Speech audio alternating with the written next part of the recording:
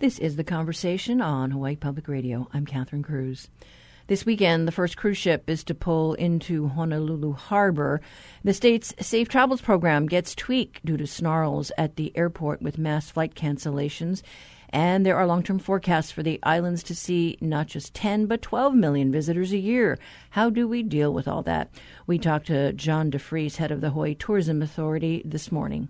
The forecasts, frankly, are all subject to how we manage the Omicron variant. And you're beginning to see it, the effects it's having on the airlines being able to properly staff, their aircraft. And that led during the holiday season to a number of cancellations.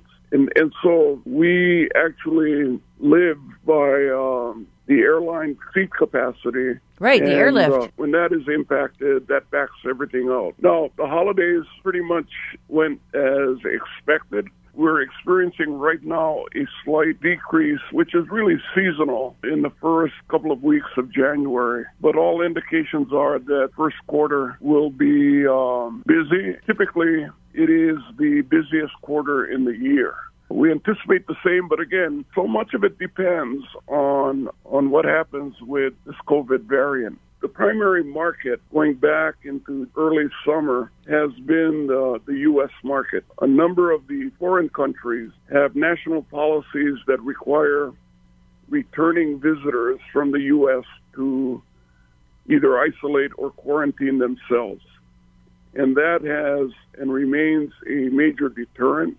The idea of making a trip for 1 week or 10 days and having to return and isolate yourself anywhere from a week to 2 weeks would be a deterrent for anyone. And so our major market is the United States, but we also have a careful eye on what's happening within each of the regions of the U.S. because as their COVID numbers begin to surge, we're going to see fewer travelers from that part of the country than we would have ordinarily. How do we market ourselves as a safe destination? Because a month ago, we had cases in the double digits, now we're in the thousands. I know that DBED just recently, canceled the award of the marketing contract. So where do we go from here?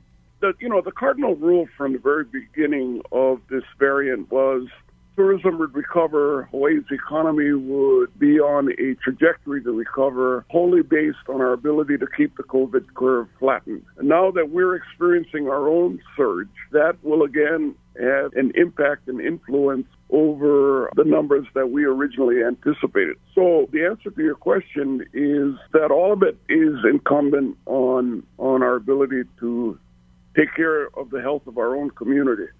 And as long as we are experiencing these kinds of increases, it's going to affect anything that we have forecasted to date. And so that, there are very few secrets in the industry, and so it's pretty well known what Hawaii is experiencing. And so, our immediate concern is really the safety of our own community. The cancellation of that RFP is also coupled with a 6-month extension on the current contract. So we have the ability to continue to get messaging that we would like to have out in the market. And that 6-month extension was to allow for the rescoping of a new RFP as well as to accommodate whatever time is necessary for applicants to that RFP to compete. So from an operating standpoint and having the capability to communicate with the U.S. market, we have those elements in place. And so that hasn't been interrupted because of the cancellation of the RFP. And then how are you looking at the return of the cruise ship industry? We've got the first ship coming back this weekend. The cruise ships that come to Hawaii are required to achieve a memorandum of understanding and ultimately a memorandum of agreement with the state of Hawaii. And I've been impressed with the way Department of Transportation, Harbors Division, Department of Health have all engaged. And so, until further notice, every ship needs to arrive in Honolulu first. I just got word that the Inter-Island cruise is delaying its startup until the month of March, which is roughly a 50 to 60-day delay in it. On a larger scale, cruise ships internationally have been experiencing COVID cases that are concerning. But I believe that the state has done an incredible job in creating an environment that, again, places emphasis on keeping the community safe and also holding the cruise ship industry to a very high level and high set of standards in terms of COVID protocols. So this one ship coming through, I believe it's on its way around the world and will be stopping. But because of the COVID surges, I was also, I commend NCL for taking a step to delay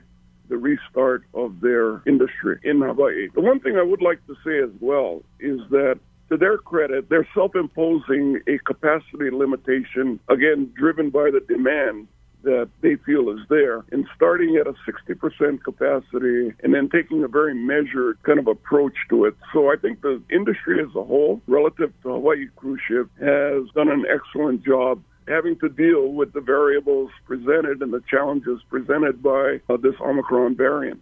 The problems that we're seeing with the cancellations of the flights, because crews are quarantining or isolating, that puts a whole wrinkle into the Safe Travels program, because people may have been tested, but by the time they, land in Hawaii, there could be a problem. I understand that the Safe Travels program has dropped health questionnaire to try and expedite the lines at the airport. Are you hearing anything more about that? Other than what you just accounted for, that's very recent information. But again, I think that the key indicators are going to be case counts, hospitalization.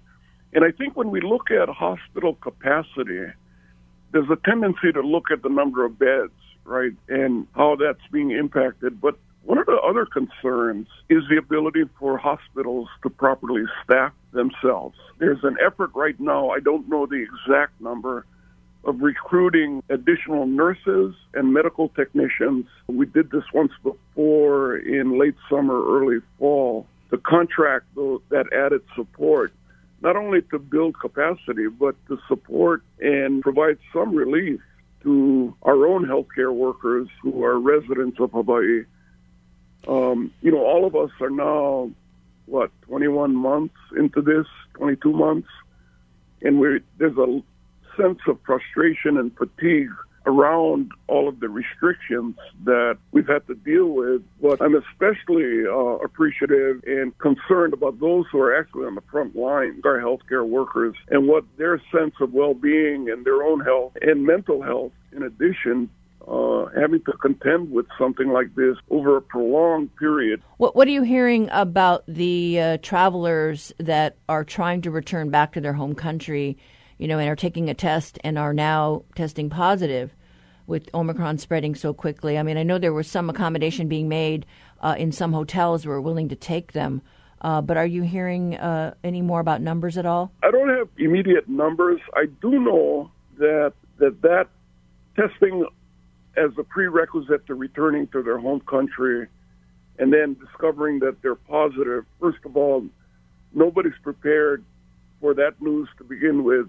Secondly, the word I get is that none of them feel that they're financially capable of underwriting that additional period of isolation and quarantine. I do know that the Visitor Aloha Society of Hawaii has stepped in many cases to help them work through that. And I'm told that up to 3 hotels in Waikiki are cooperating with DASH to make that accommodation. And I'm awaiting some added information from the neighbor islands as to how that issue is being dealt with. But that is labor intensive in terms of the people at DASH who are having to deal with this. But again, it is one of the obligations we have to deal with in our industry.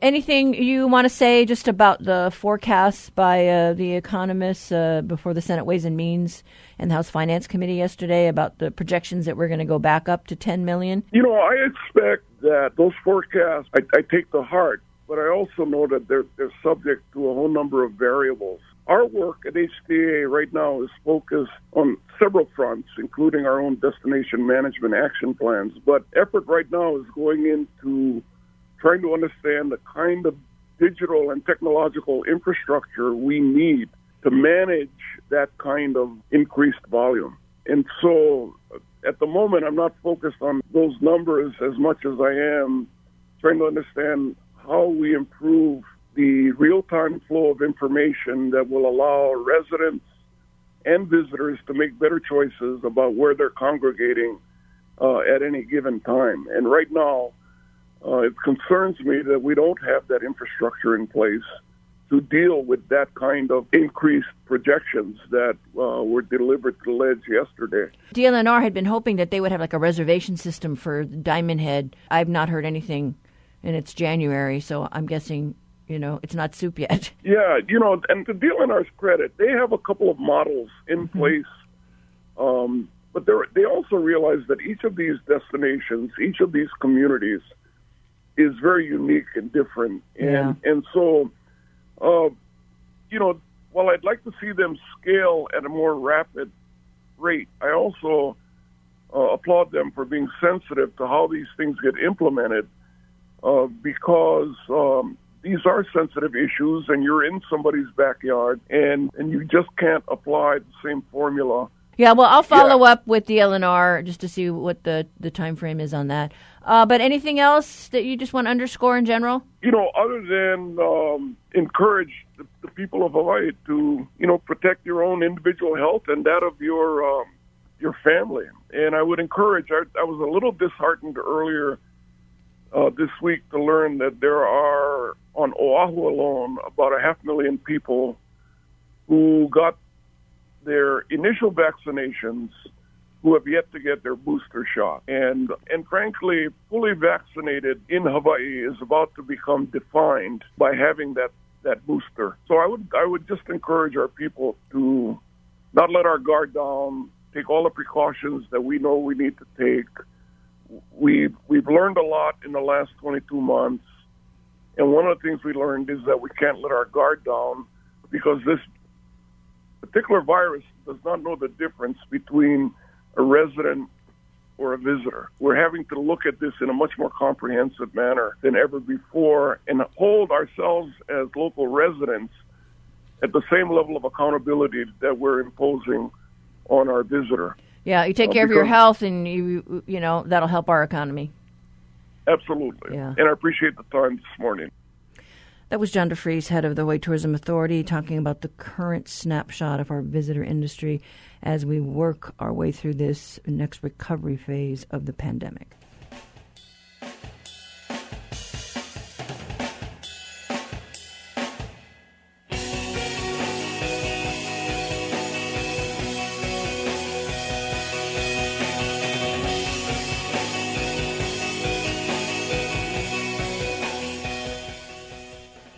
The brain drain in Hawaii. That is the subject of today's reality chat. Honolulu Civil Beat's business reporter Stuart Yurton joins us today. Good morning, Stuart.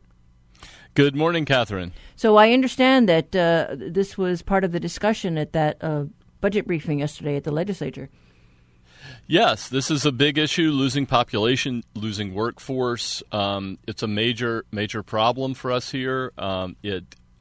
People are the lifeblood of the economy, and we keep losing folks. So how do we stack up with the other states?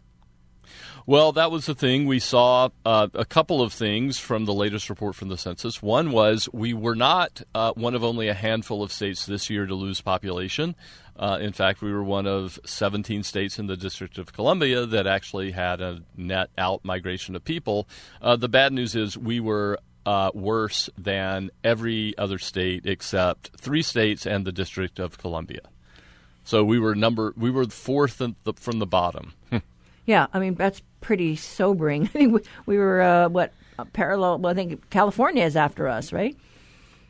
Yes. So we're in really very bad shape. It's a bad deal. Again, in terms of actual numbers, it's not as bad as other states that have bigger populations, but in terms of the percentage of population that was lost, it was up there. We lost something north of 10 to 15,000 people. One of the issues is that we actually have more people being born here than die. So we should have had a net increase of people, right? All things being equal, we had more babies. We had like 4,000 more babies, but we have so many people left that not only did they offset the babies that were born, but they also There were 10,000 people in addition to that. And remember, there were some people who moved here. So the thought that we had maybe 15,000 people who left, it's actually somewhat more than that.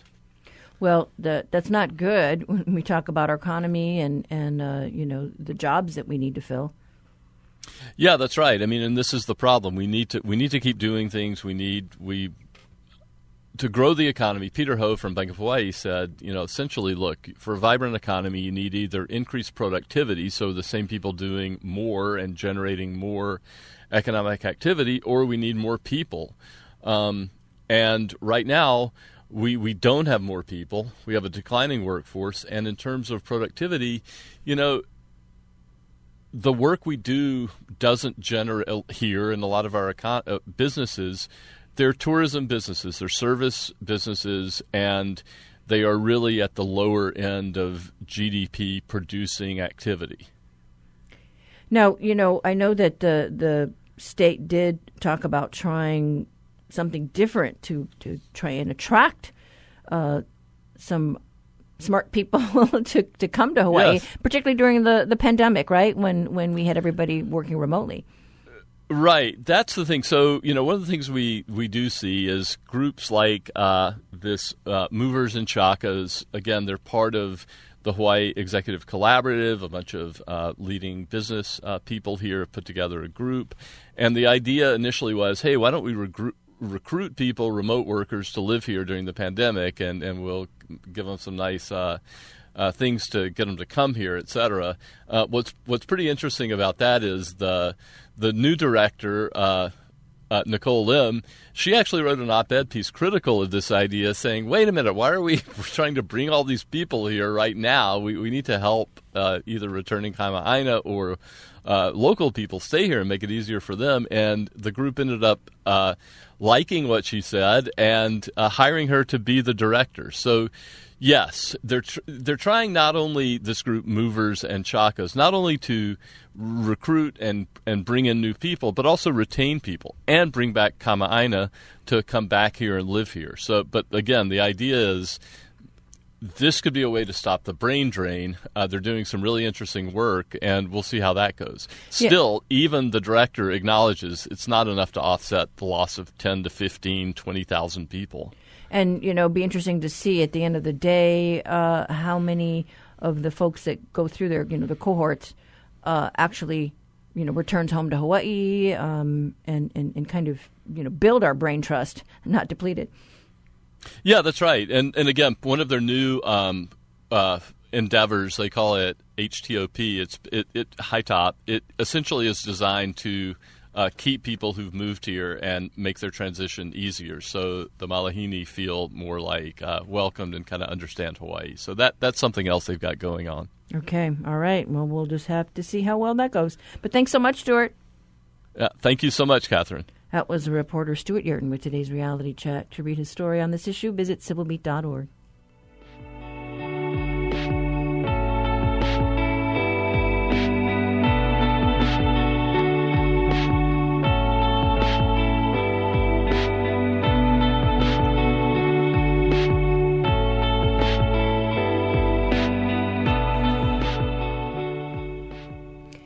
You're listening to The Conversation on statewide, member-supported Hawaii Public Radio. Coming up, your backyard quiz. Unihoa, ulehua, unihau, ukaua, ʻUaʻu, umolokai, ulanai, umaui, ukahoʻolabe. It happens to be National Bird Day. So for today's Backyard Quiz, we're thinking about our beloved state bird, the nene. It's a very distinguished bird. Its black head and nape contrast nicely with the pale yellow of its cheeks. Its long and white neck with the dark furrows streaking toward its body. It's plump and heavily patterned in gray and white on top with narrow dark bars underneath.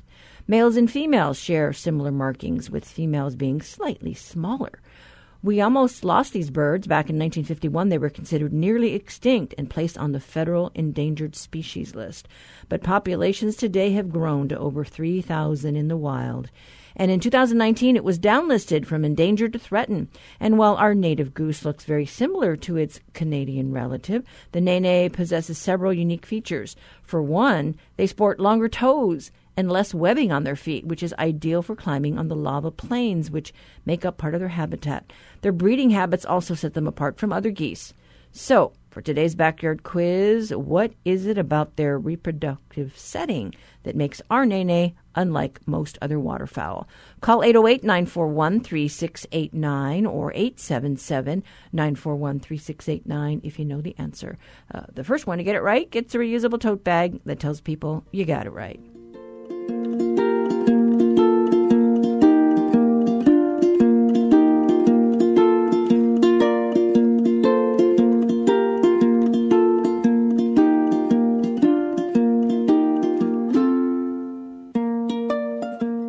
Support for the Backyard Quiz comes from NAREIT Hawaii, which is committed to supporting nonprofits providing senior rental housing for veterans in the islands, such as EAH Housing. NAREITHawaii.com.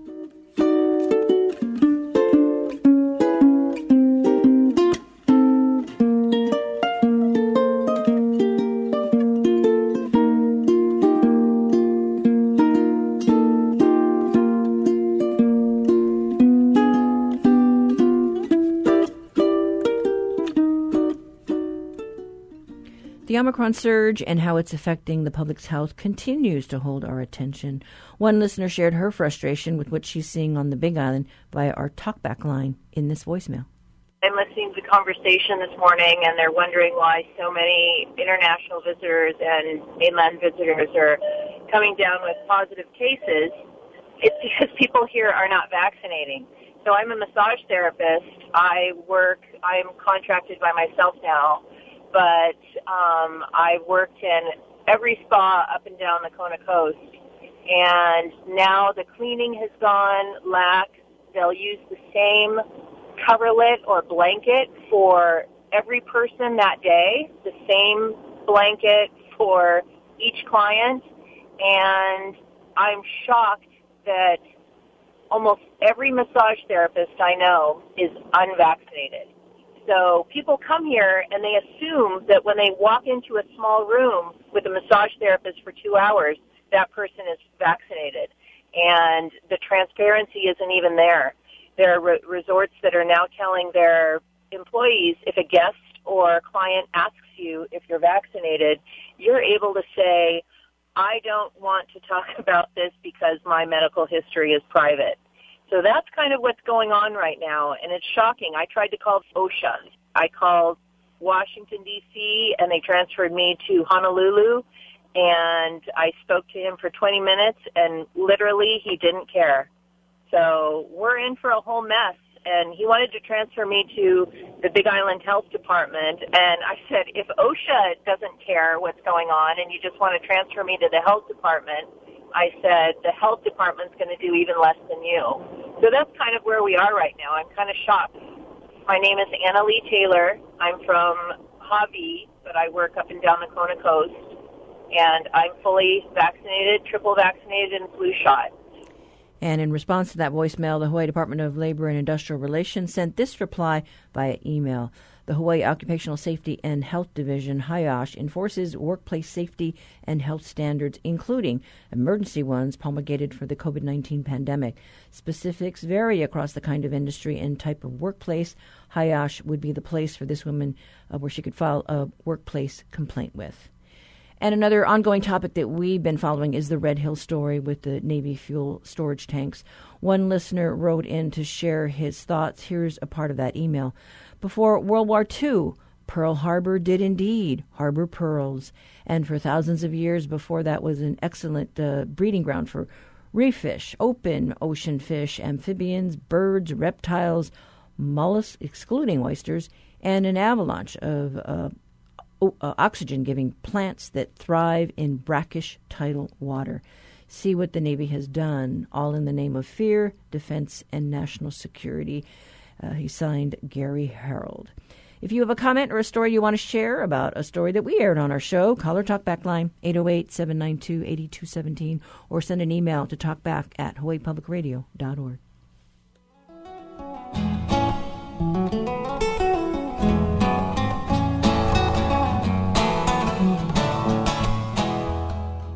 Where are we going and where have we come from? As we move into the new year, we look to see what's changing politically, spiritually, and more. Our contributing analyst, Neil Milner, joins us today. Good morning.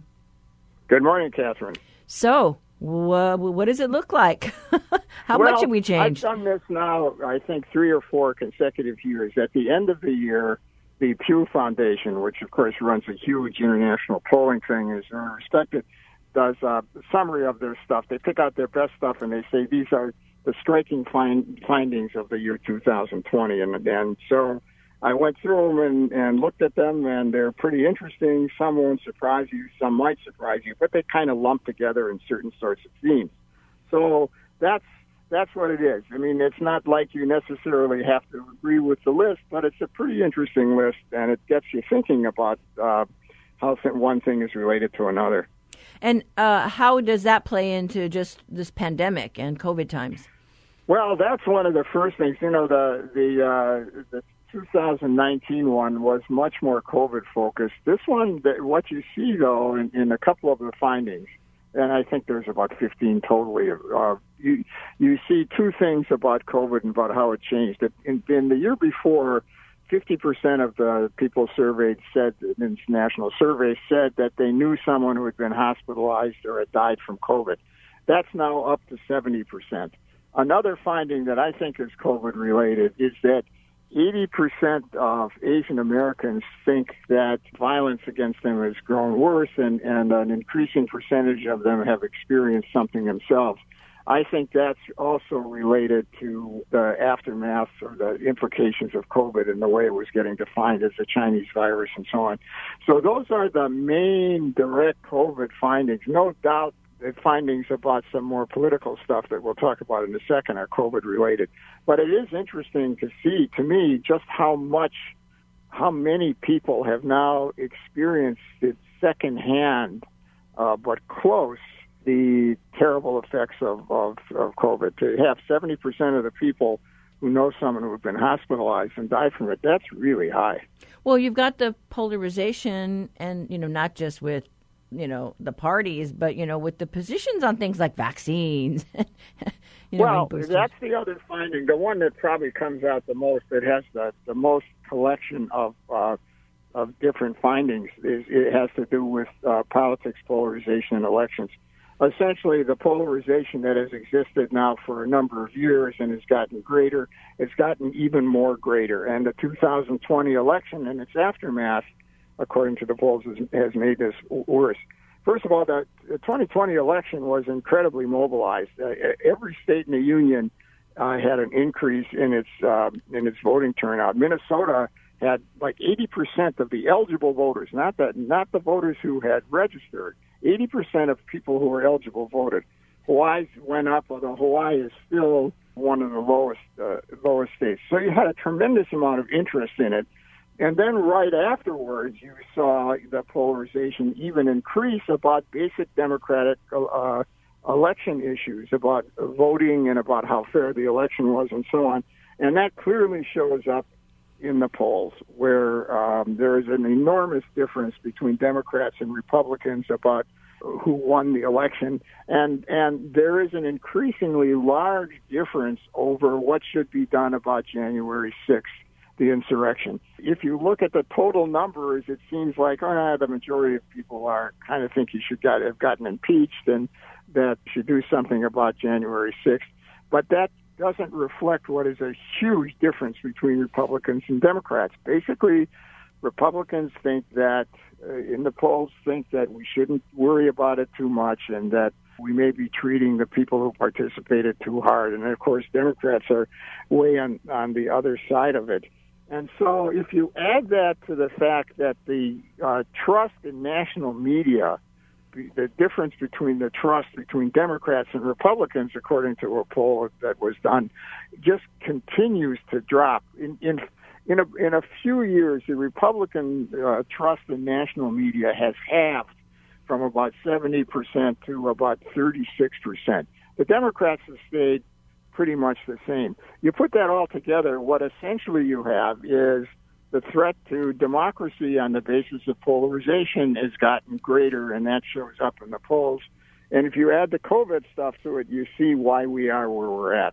Well, tomorrow marks, that 1-year anniversary, and, there was lots of talk about healing the nation, bridging the gap, but, I don't know if you saw Senator Brian Schatz's speech on the floor yesterday. He had some pretty harsh words. Healing the nation is something that I would certainly like to see, or getting the nation back together. I'm not a big person about healing it. The thing is that it's all aspirational right now. There aren't any serious moves in that direction because we really don't want to go there as a public. We say we do, but we really don't want to go there. And again, I'm going beyond the data on this, but it's pretty clear what the situation is. If you look at the degree of polarization, it shows up. There's another set of findings in these surveys that I think even exacerbates the problem. Pew does this international survey of what people in other countries think of American democracy. And only 17% of people in these other countries, about, 25 other countries, think that it's a model that they should be interested in adopting right now. 57% in these surveys say that that it used to be a model, but it's not anymore. And this doesn't vary that much by country. And the interesting thing is that if you look at how Americans view this, only 16% think the American democracy is a model that should go somewhere else, that other countries can follow. And 72% think it used to be, but it's not anymore. So you have this kind of implication for our foreign policy in other countries. Ann Applebaum, in a piece in The Atlantic recently wrote, it's a really powerful piece about how, in a sense, the dictators in Europe and in Asia and in China are using the critique of American democracy and what we've gone through the last few years as foil to tout their kind of politics, which they might occasionally call democracy, but certainly isn't. Well, I know that, there's a lot of talk about democracy and the ideals. And, with this anniversary, it's like, well, what do we believe in? What do we stand for? And the Democrats say, well, under Trump, we had an autocrat. And that's a dangerous thing. Well, it is a dangerous thing, and I think he was an autocrat. But, hey, you know what? That's me, and a significant number of people, including most Republicans, would vote for him tomorrow again. So you can get into an argument about whether he was really a Republican, whether he's really an autocrat or not, and you can do that. And you can also look at the fact that he would be reelected, and that he still is the leader of the Republican Party. So, and that essentially Republicans are petrified by him, whether they support him or whether they're petrified by him. They are doing his bidding, and that's the reason that 2022 and 2024 are going to be such significant and scary elections. There is another difference that the Pew poll shows that I want to mention here because it's on this point. Republicans in the polls increasingly see voting as something that you have, that is a privilege, not a right, that you have to kind of prove that you're able to vote and that it's a privilege. Democrats increasingly see it as a right.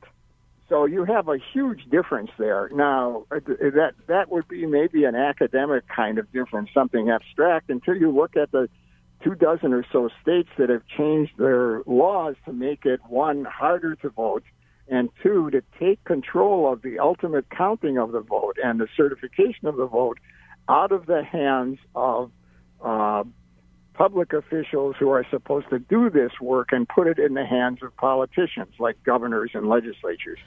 So that's another finding here that's worth watching, and that fits into this pretty pessimistic pattern about what's happening. I thought it was interesting that one of the Pew surveys noted that there were more people that are saying they're religiously unaffiliated. Oh, yeah, that's a whole interesting set of findings, too, that you can call it how this country is changing in lots of ways.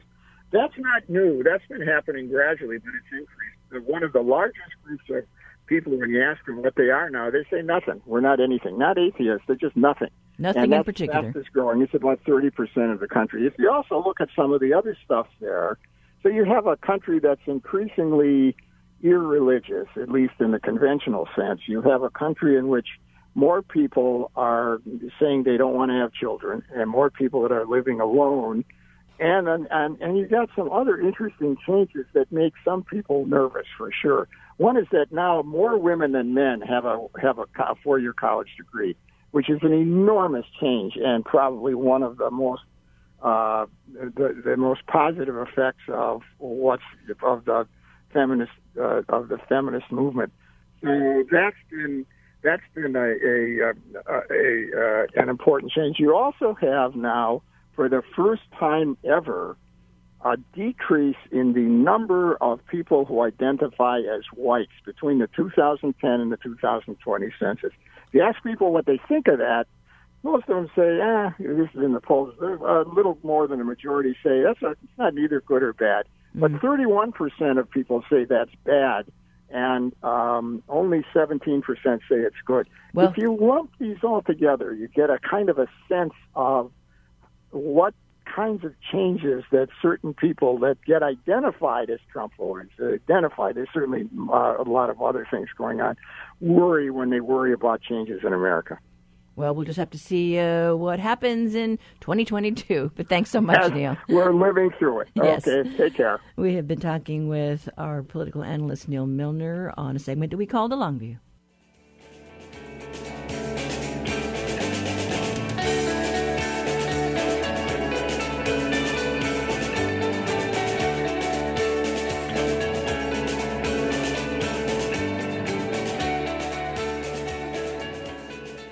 Support for HPR comes from the Honolulu Museum of Art, welcoming the community to experience Treasures of Devotion, Human Connection in Secular and Sacred Art, featuring works from the 14th century to present day. HonoluluMuseum.org.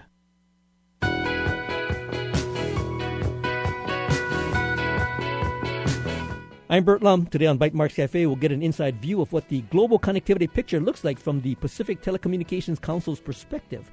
We'll hear from the PTC organizers how the Internet has taken center stage across the Pacific and what it might mean for Hawaii. That's today at 6:30 p.m. on Bite Marks Cafe.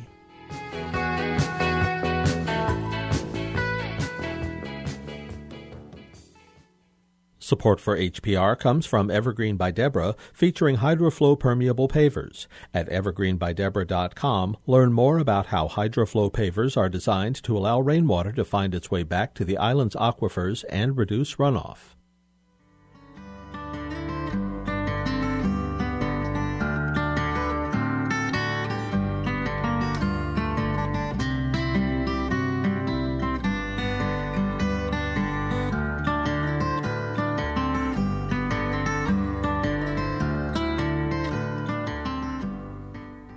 In today's Backyard Quiz, we asked you about a familiar bird that we almost lost in the 1950s.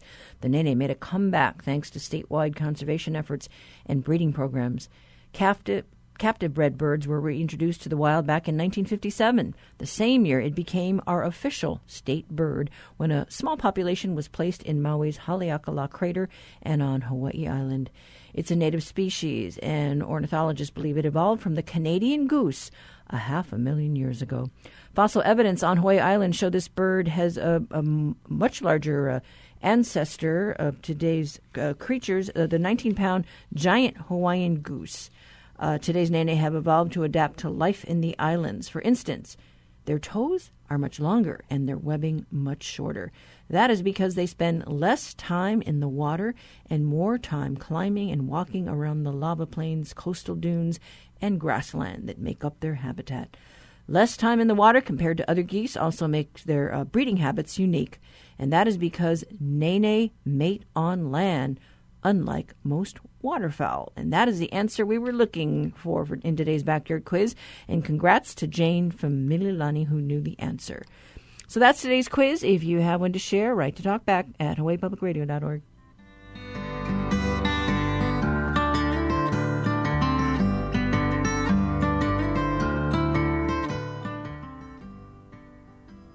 Ever wonder what it would sound like if you wandered into your kitchen looking for a cup of coffee and were instead met with 100 hungry seabirds?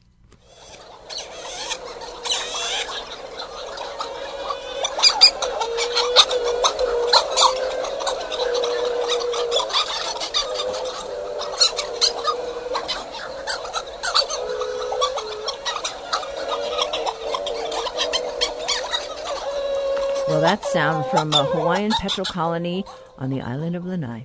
And that loud cacophony is cause for celebration among conservationists. Researchers use bird calls per minute as one measure of the colony's population health and growth. So the louder, the better. And Lanai is home to 1/3 of the world's population of Hawaiian petrel, but high rates of predation from feral cats and rats have put petrel colonies on Lanai in peril. Conservationists with Pūlama Lanaʻi have been working to fight predation with traps and fencing around the bird's 80-acre habitat. Rachel Sprague is the director of conservation with Pūlama Lanaʻi, and she spoke with HPR's Savannah Harriman-Pote.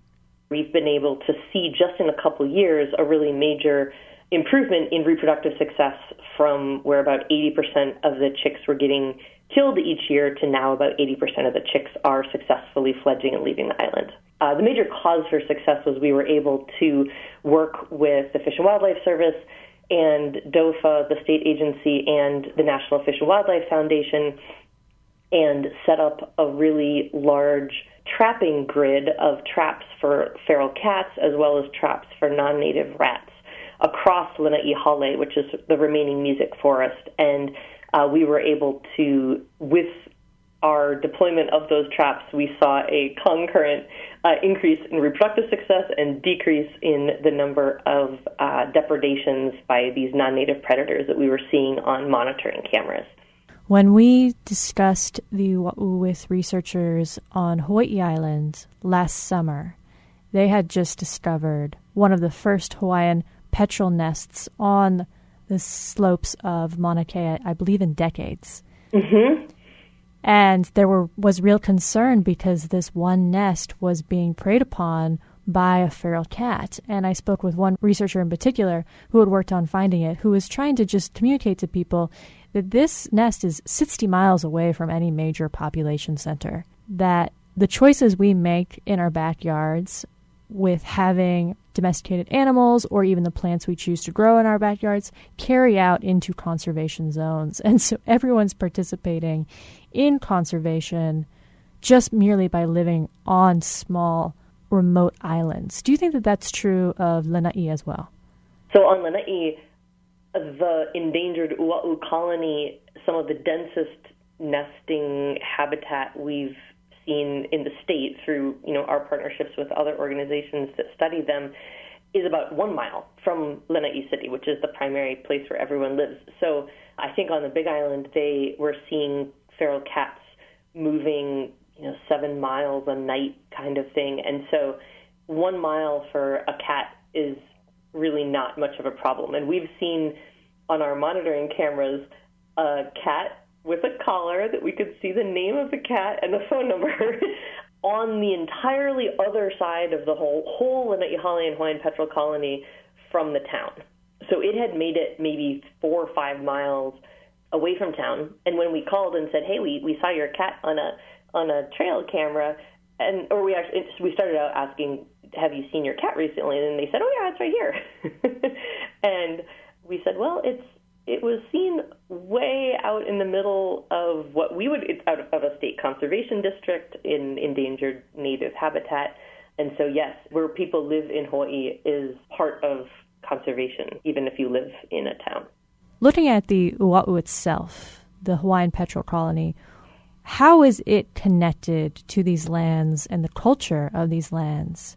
And how does it participate within the ecosystem? That might be one of my favorite questions. ʻUaʻu are, I find them fascinating because they're a seabird that travels 2,000 or 3,000 miles away from Hawaii and comes back to these tiny islands in the middle of the ocean to nest, and it only comes back to the islands at night, and it, at this point, only really lives in the mountains. And a lot of people haven't seen it, and it's hard to care about things that you don't see. Like you can see an apapane if you go to the right place, or a Hawaiian monk seal. It's actually quite hard to see an ʻUaʻu, but they're prominent in Hawaiian cultural history and, in Oli and Mele. They're also, now we're learning, we talk about this connection between Mauka to Makai, and that what we do on the land affects the ocean. The seabirds are, and the ʻUaʻu in particular, are kind of the other half of that. They feed out on the ocean, and they, through their guano, bring nutrients back to the forest. There have been studies in Hawaii showing that I think it's over 30 or 40% of the nitrogen found in ohia in the very top of the forest is actually from marine sources. And the only way it gets there to the top of the mountains is from the seabirds that nest all across the Hawaiian Islands, or used to nest all across the Hawaiian Islands. And so they're, one of the species that helped to feed the forest and helped to bring nutrients to this really, these barren volcanic landscapes like we see on the Big Island now. Those forests don't grow from nothing. And so the seabirds are, they're both culturally important, and I think they just sort of have this fascination once people start learning about the birds' lives and the fact that they, even while they have chicks, the parents are leaving Hawaii, flying almost all the way to Alaska, but coming all the way back multiple times over the course of months and months and months, and it takes both parents in order to make those chicks successful. So just seeing all of those connections between, people and communities, and the seabirds that live in a community, as well as, seabirds that are making their own connections between the land and the ocean, is pretty special. And that was Rachel Sprague, the Director of Conservation with Pūlama Lanaʻi. She was speaking with HPR's Savannah Harriman-Pote. And, of course, we couldn't leave you on National Bird Day without a Manu Minute from University of Hawaii at Hilo's own Patrick Hart. Here he is with the song of the Hawaiian Petrel.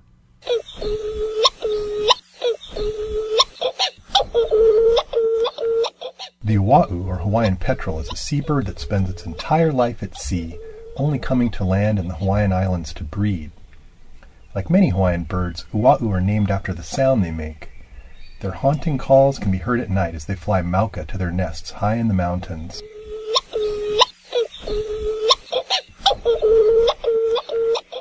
ʻUaʻu navigate using the stars, and baby ʻUaʻu leaving the nest for the first time get confused by artificial lights and can become grounded.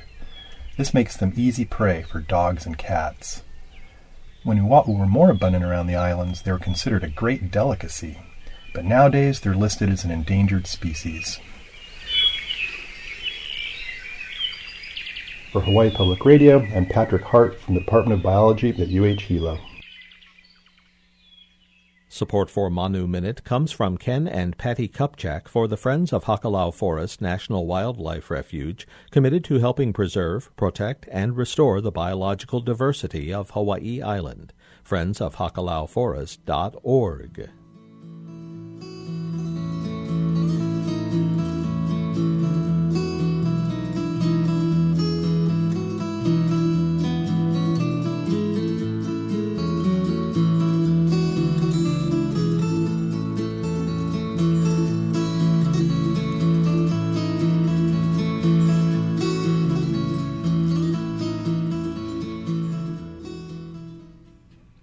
We have to go now, but up tomorrow we plan to check in with Hilton Rathel, head of the Healthcare Association, about preparing for a possible surge in hospitalizations due to the Omicron variant.